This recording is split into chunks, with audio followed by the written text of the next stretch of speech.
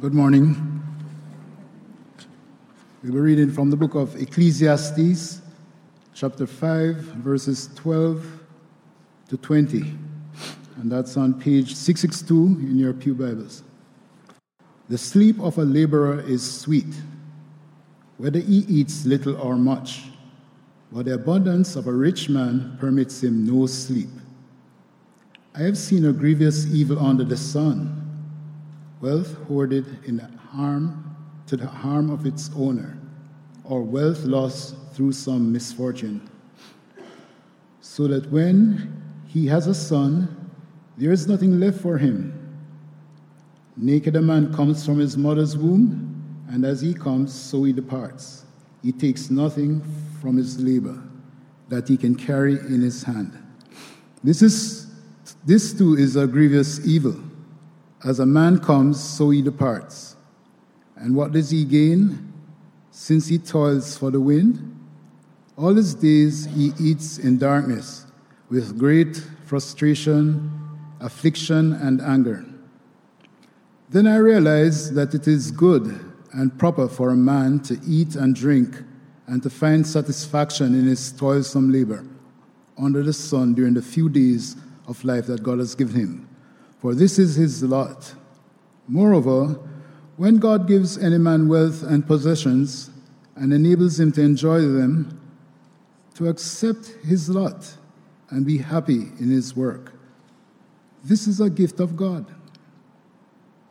He seldom reflects on the days of his life because God keeps him occupied with gladness of heart. And we'll be reading also from Matthew chapter 7, verses 21 to 23. That's page 961 in the pew Bibles.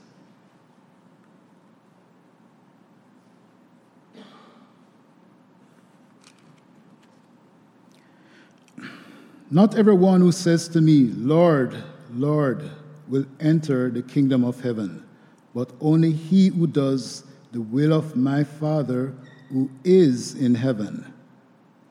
Many will say to me on that day, Lord, Lord, did we not prophesy in your name, and in your name drive out demons, and perform many miracles? Then I will tell them plainly, I never knew you. Away from me, you evildoers. This is the word of God. Good morning. Last week we finished the Alpha series that's being advertised behind me. And since it's the end of summer, we're transitioning out of that Alpha series and toward some new things that Phil has in store for us. But this weekend's a long weekend, and Phil is not with us this morning. So I thought, since it's Labor Day weekend, maybe we should take this opportunity to talk about our work. Because I think for many of us, we're gearing up for a return to school, or much busier schedules at our jobs. And with fewer long weekends ahead of us and most of our vacations behind us, this can be a daunting precipice to stand on the edge of for the rest of the year. In our Old Testament reading this morning, it came from this book called Ecclesiastes, and this book has this teacher in it who's going to help us unpack today's message. In this book, he goes through and he picks apart just about everything that there is in the world. He just tears everything apart and finds that so much in life is meaningless, is vanity, is toiling after the wind, just wind and vapor. And here in this part of the book, the teacher turns his attention toward the topic of work, of labor. And these reflections may help us in our reflection and our own process of turning back toward our work and the year that lies ahead of us. He begins this section by saying, the sleep of a laborer is sweet. And already I feel like I can say amen to that. The sleep of a laborer is sweet. For me, this past week, after a full schedule of meetings and planning and looking forward to the year ahead, I actually moved on Friday.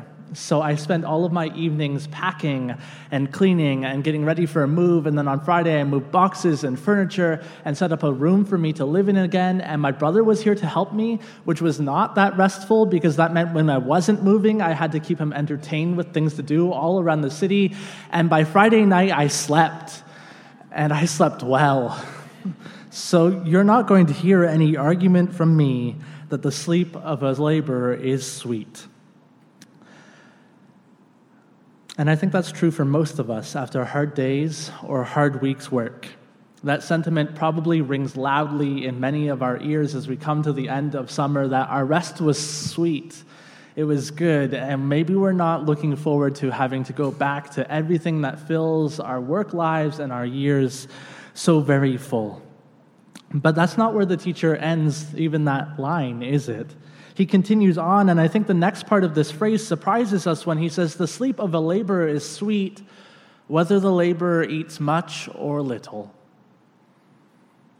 I think that's surprising. I think that may cut us off at the knees because it's not what we were expecting, and it may knock the wind out from us because we were just talking about how well people who work hard rest. And now we are confronted with this reality that not all hard work feeds its workers, that not every good and valuable job worth doing takes care of the person whose sweat and labor have accomplished it. The teacher is not pulling any punches for us here. He is making us look hard into the face of work in this world and to realize that there is still profound injustice in it, that hard-working people should have bread for their stomachs. Yet, in the midst of that, he has also pointed us towards surprising justice and joy in the midst of this tragedy, that even the one who eats very little will sleep well, while the one who hoards their riches will not even have that comfort. They will be kept awake by their abundance. Abundance hoarded, the teacher tells us, harms its owners. It keeps them up at night, wondering if they have enough or how they might acquire more.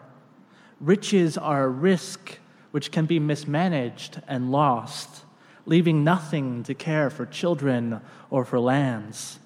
It is fleeting like all earthly gain is fleeting. And this restlessness, the teacher says, is evil too. It is evil that a laborer might go to bed hungry. And it is evil that wealth hoarded is hoarded to its own owner's harm, not being used for any good in the world. There should not be some who work and go hungry, and still others who hoard their wealth and are restless because of it. That wealth isn't going anywhere with the wealthy when they die, and the teacher says it may even leave them sooner than that. So why isn't it feeding the hungry laborer now? These are the kinds of questions the teacher wants to stir up in its students and pupils, in our hearts and minds. And with these two evils in the world already recognized, we may be overwhelmed just 3 or 4 verses in. We may be overwhelmed recognizing the continued struggles of many hungry workers, even in Canada, and the struggles of the restless wealthy all around the world. But the teacher does not stop there, does he?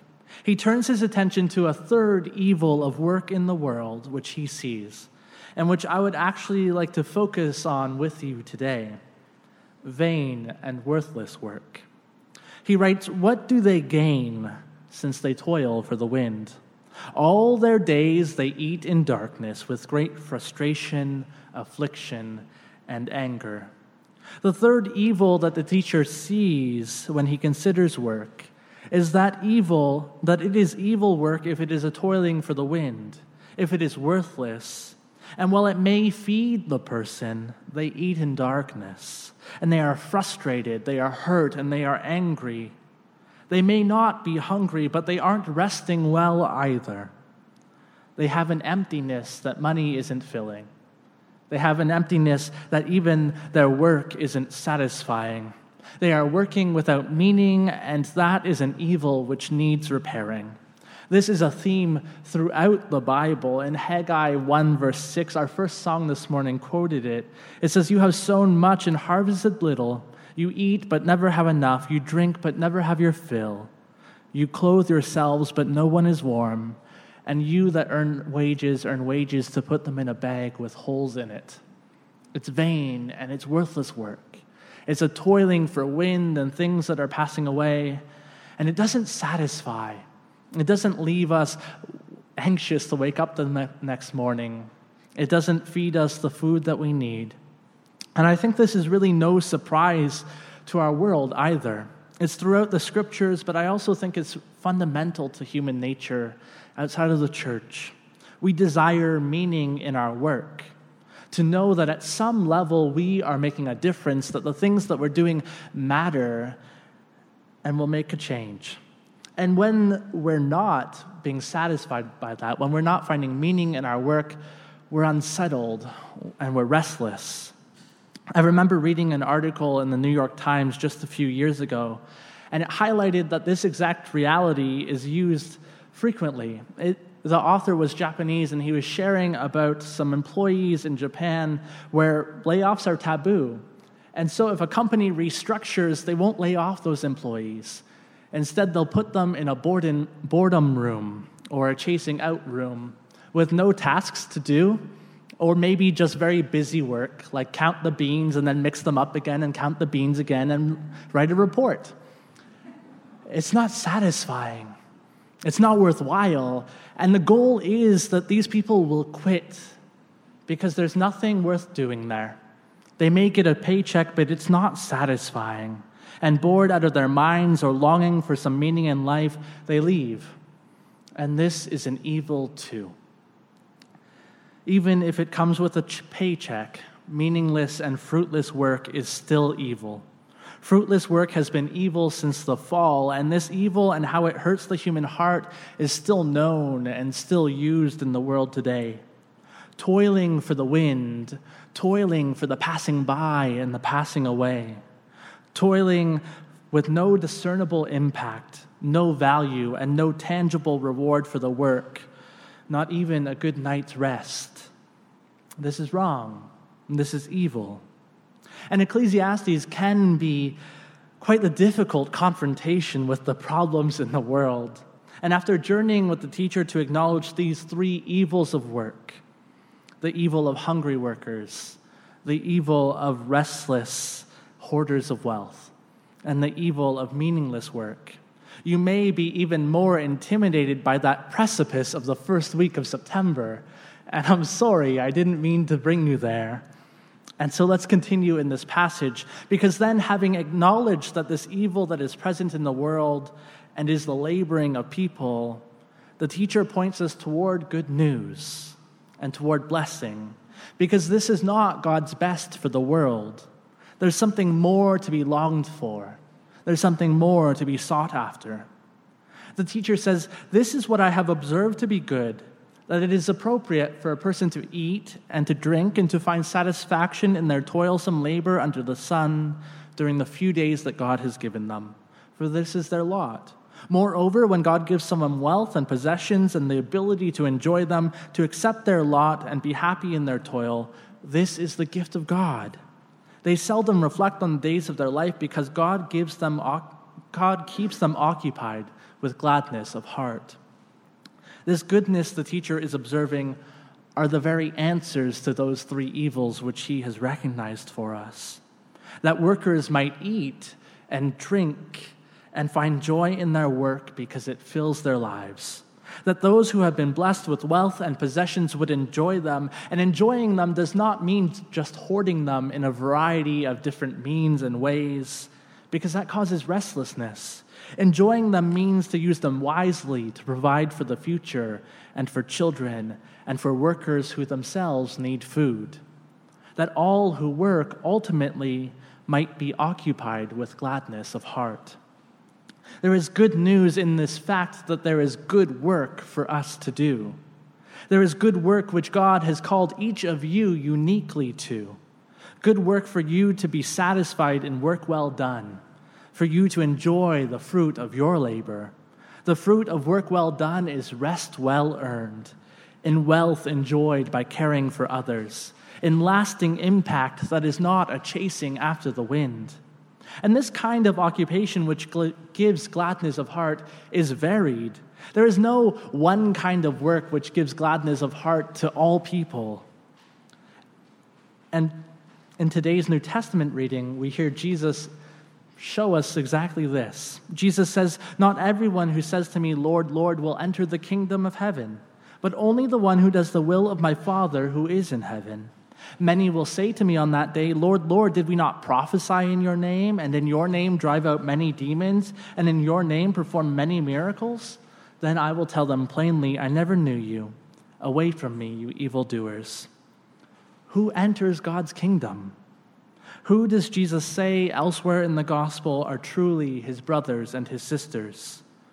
Those who do the will of the Father. Those who do God's work for them in their lives. God's work, which I think is really amazing in this passage, is not the things which the people come clamoring, believing they are. Did we not prophesy in your name, and in your name drive out demons, and in your name perform many miracles? Did we not do all the righteous and the religious work to earn your approval? What more could you desire? I think that those are the things that our minds naturally gravitate toward for good and meaningful work, and what that must mean in God's kingdom, what the will of the Father must be.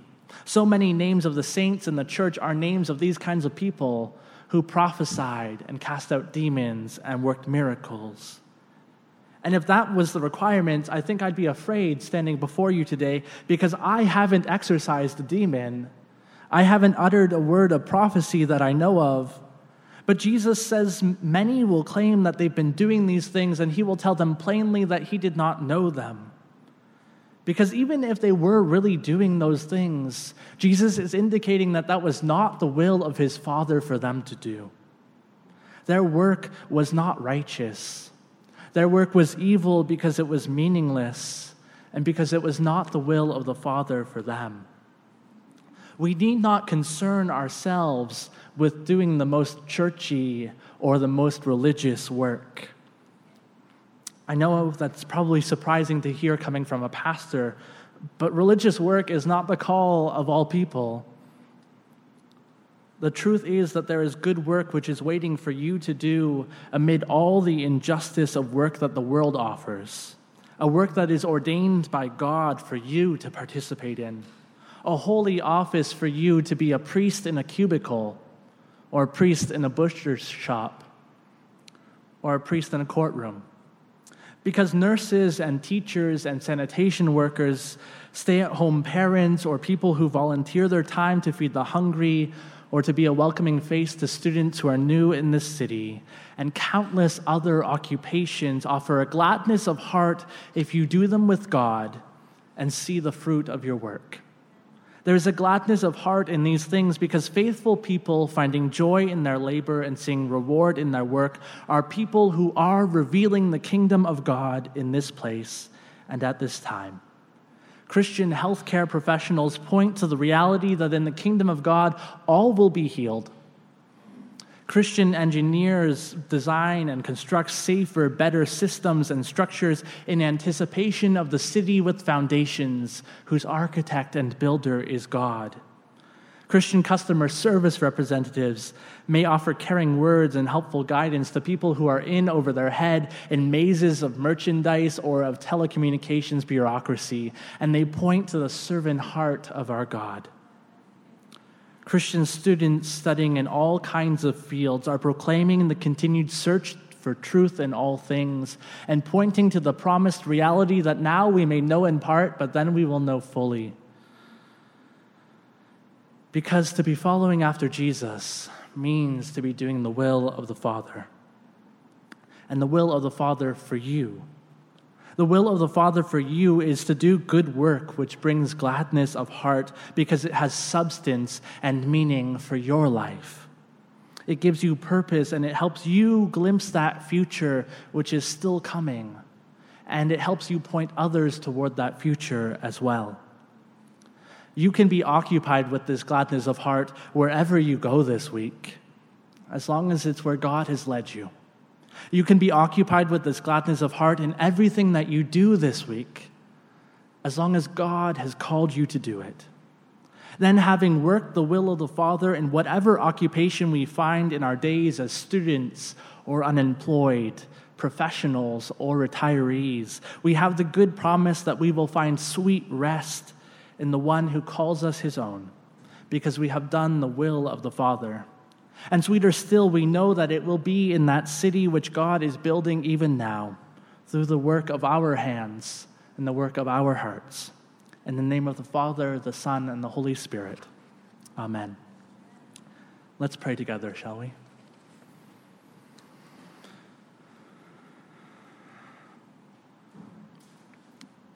God, we are your church. And the body of Christ, this church, has many parts and many people called to many different things. We can scarcely imagine all the occupations which fill our days. We know some of them, and we know what occupy our days personally, but your church around the world is busy with so many different kinds of work. And so we pray that you would lead us into this work that brings us joy for our hearts, that you would provide for the hungry laborer, and that you would transform the hearts of the restless hoarders of wealth, that you would give meaning to those without meaning, that you would show us how even the most mundane tasks of our days reveal your kingdom. We pray that you would commission us to this work, that your Spirit would fill us as we do this work, that we would be your people pointing to your kingdom in all the occupations of our lives. We pray these things in Jesus' name. Amen.